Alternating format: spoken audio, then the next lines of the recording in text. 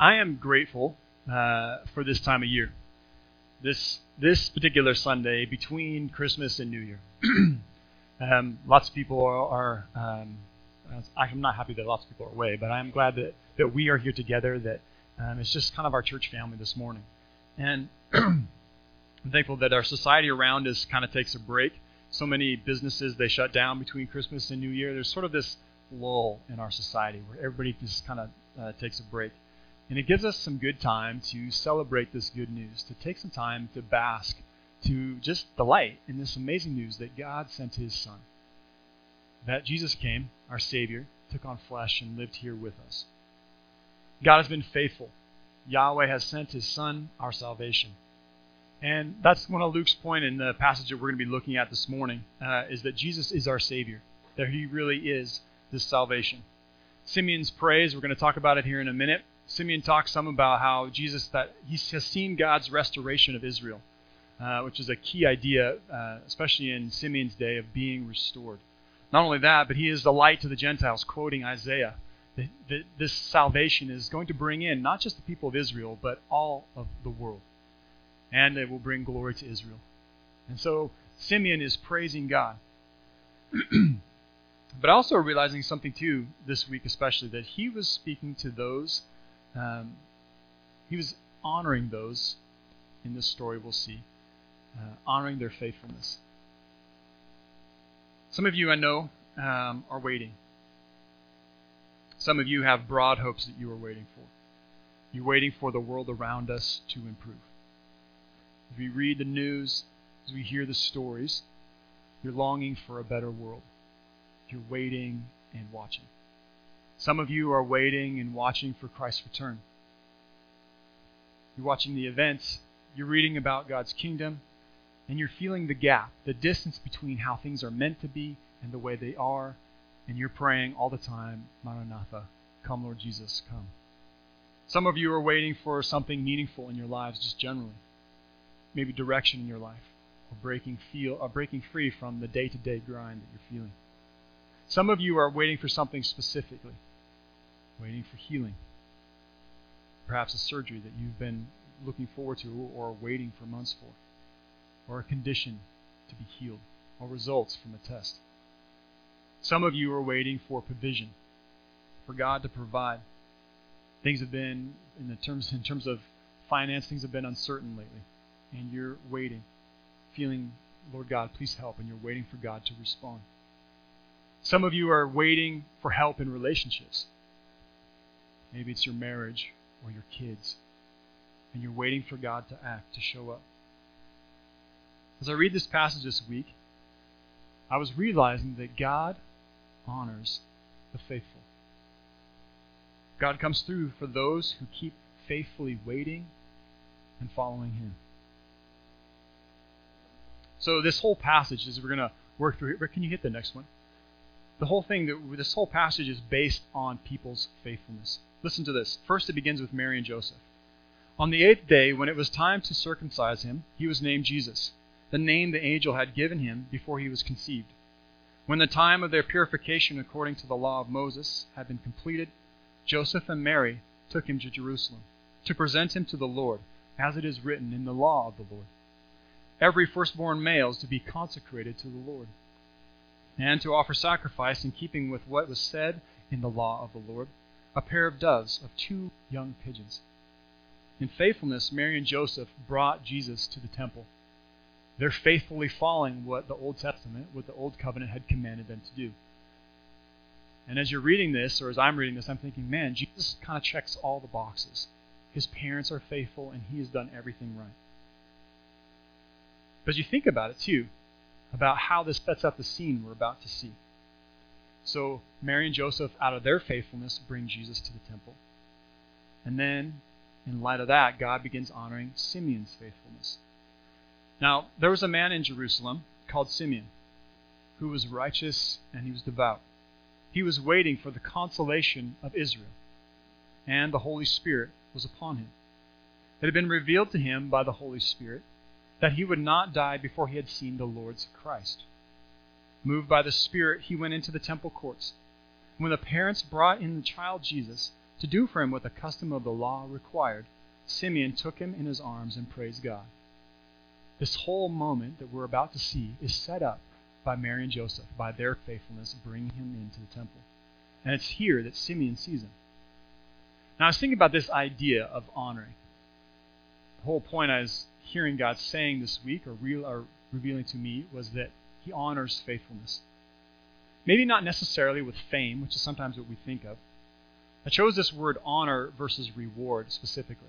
Because sometimes we can say God rewards your faithfulness. And we tend to think of maybe monetary or more stuff or more provision. Or maybe we think in terms of reward as God gives me what I was asking for. And so I chose this word honor because it's more broad than all of that. But sometimes we get hung up on the word reward. So talk about honoring and how it acknowledges that God sometimes fulfills what we've been praying for or waiting for. Sometimes he rewards us with what specifically we've been asking for, but sometimes his gift or his honoring supersedes what we ever imagined or looks completely different than what we thought. I was thinking about this, about fulfillment of the promise. Imagine Simeon's joy as he's in the temple here. He's been praying and waiting, and it doesn't actually say in the text. Luke doesn't tell us how long he's been waiting to see the Lord's Christ, the Lord's Savior. And then Mary and Joseph bring their child in, and he realizes this is him. This is the Messiah. This is the Savior I have been waiting my whole life to see. And so he takes the child up in his arms. And I can only imagine that it's more than fulfilled. Not just, man, thanks God for answering my prayer, but actually God has fulfilled, gone beyond what he was expecting. It's interesting because he's so relieved at this point that he actually says, it's okay, Lord, please let me die now. That's how relieved he is. Think about this level of satisfaction, of fulfillment. That he so longed for redemption, of just seeing the Messiah, that just seeing him satisfied. Dan and I were talking earlier this week that he didn't even have to see Jesus do the redemptive thing. He just had to see the baby, the potential in the child. And he was like, okay, God, now I can die. Now you can release your servant. I can die because I have seen this salvation. I haven't even seen him do the saving yet. And yet I am satisfied. I am fulfilled. I was thinking about it this week too, but what if Simeon had stopped watching? What if maybe he's been watching for years, and at some point, before he ever sees Jesus, he said, you know what, God, I've been waiting too long. I can't wait any longer. I give up. Imagine what he would have lost. That moment, that fulfillment of being so fulfilled that he's saying, God, I can die now. He would have lost that. Not only that, but the moment of praising God, of proclaiming who this salvation is so that people around him hear. God honored Simeon's faithfulness, his faithful watching. His reward was seeing God's redemption. In response to this, in response to God's faithfulness, Simeon begins praising God. He says, Sovereign Lord, as you have promised, you now dismiss your servant in peace. Actually, the word dismiss, the Greek word here, has a couple different kind of connotations. One of them is like, you can now kill. I can die now, is essentially what he's saying. For my eyes have seen your salvation, which you have prepared in the sight of all people, a light of revelation to the Gentiles, and for glory to your people Israel. It gives us another glimpse. I think one of Luke's main goals of retelling us this story, out of all the stories he could have told us, was telling this one to help us see not only the faithfulness of Jesus' parents, of Simeon, of Anna, but also to help us see who Jesus is again, to give us another window, to put another layer on it, so to speak. That Jesus is this salvation, that he is this one that he had been promised. He was looking forward to the restoration of Israel, and Jesus is this Savior. Not only that, but he's a light to the Gentiles. That God is going to bring in all the peoples, all the nations, like he promised he would do through the prophet Isaiah.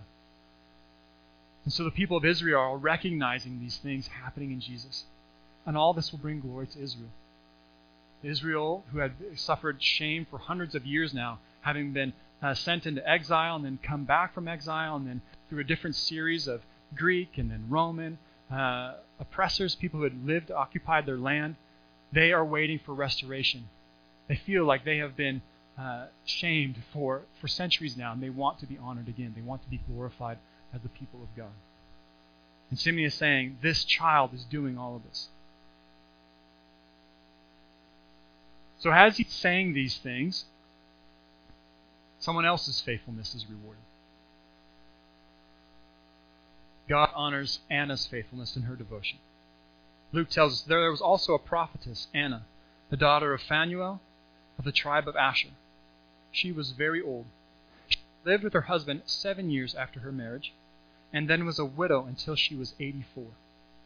So 60-some years probably, roughly somewhere in there, of being a widow. Which in her day meant that she was poor, on the edge, on the margins. She didn't have like her own job, her own career, that she spent her days in the temple, worshiped day and night, fasting and praying. Coming up to them at that very moment, when Simeon is praising God, saying all these things out loud about how good God is and what He's done, she comes up to them at that very moment and gives thanks to God and spoke about the child to all who were looking forward to the redemption of Israel. So think about just the chain of events here based on faithfulness. First, Mary and Joseph faithfully bring Jesus to the temple, faithfully doing what parents did in their day. And then because they do that, and because of Simeon's faithfulness, he is there as well and sees this child and begins praising God. And because of Anna's faithfulness, she's there too and hears Simeon praising God, and she joins in and starts proclaiming to all who've been waiting for the redemption of Israel. The faithfulness kind of stacks on top of each other. That God is honoring the faithful. Anna's faithfulness, though, is less about watching and waiting, specifically for Messiah, and more about living faithfully, about devotion. Like I said, she's a widow, so she's barely getting by. I'm reading from Luke's text here that they probably didn't have children. He doesn't mention it here. So without kids, without children, especially son to take care of her as a widow, she was on her own. And so she's living in the temple out of devotion. It says that she never left the temple, fasting and praying. She's a very devout person. Luke calls her a prophetess. As she speaks, that God is speaking through her. She has this devout relationship with Him. And her faithfulness brought her into the right place at the right time. Drawn by Simeon's praise, she joins in and starts proclaiming to everyone who will listen. She received a blessing because of her faithfulness, and then becomes a blessing to people around her, proclaiming good news about Jesus. Imagine if Anna had given up. Imagine if she had said, you know what? I've tried. I've been faithful for 50 years and I quit now.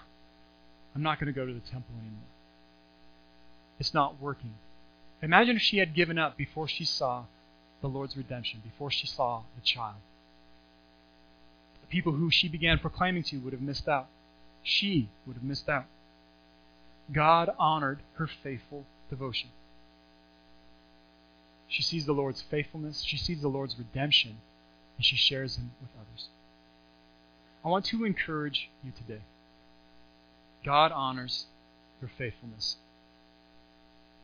And this is what honoring looks like. It's not famous, and sometimes it doesn't even look like God has answered our specific requests, but blesses. This morning we see how God fulfills. For Simeon, this filling full, overflowing his desire to see the Messiah, the Christ, the Savior. And God shows him this child, and he takes this child up in his arms and begins just spontaneously praising God. It just comes pouring out of him. For Anna, honoring her faithful devotion, she's in the right place at the right time. God blesses both of them, and he begins praising God. Regardless of how God responds, He always sees your faithfulness. I want to remind you of that. Those of you who are waiting, who've been waiting faithfully, God sees your faithfulness. He always sees your faithfulness. He responds to it. Sometimes better than we imagine. Sometimes it takes a lot longer than we expected. And it happens in ways that we don't necessarily, or we don't always see the connections right away. Maybe it's nothing like we thought. Maybe it's so long that we're tempted to give up. But God still sees your faithfulness, and He honors it. I know many of you are waiting. Many of us are waiting for things in the world to improve. Keep praying and watching. I want to encourage you that there are good things happening, that God is still on the move. To cherish those things. I know it's tempting to find one piece of bad news and hear the 20 other and miss the small piece of good news. I want us to encourage to hold on to those good stories. Some of us are continuing to wait for Jesus, to watch for Him, that God will honor our faithfulness. Whether He comes in our lifetimes or we live faithfully because of it, and we still don't see the Lord come, God will honor our faithfulness. Some of you are waiting and asking God for guidance. You're waiting for God to heal you, or bring healing in your family, or restore relationships. I want to encourage you, because I care about you, to remain faithful. God honors your faithfulness. It may not look like what we're desiring. It might exceed what we're dreaming of. But God sees your faithfulness, and He will honor it. Like Simeon, God will honor your faithfulness. This morning, I want to encourage us. Keep rejoicing.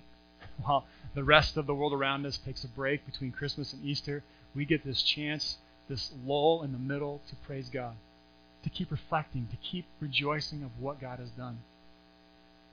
And we're also reminded this morning to continue in our faithfulness, faithfully watching, faithfully living and following Jesus, because God will honor it. God sees your faithfulness, and He will honor it.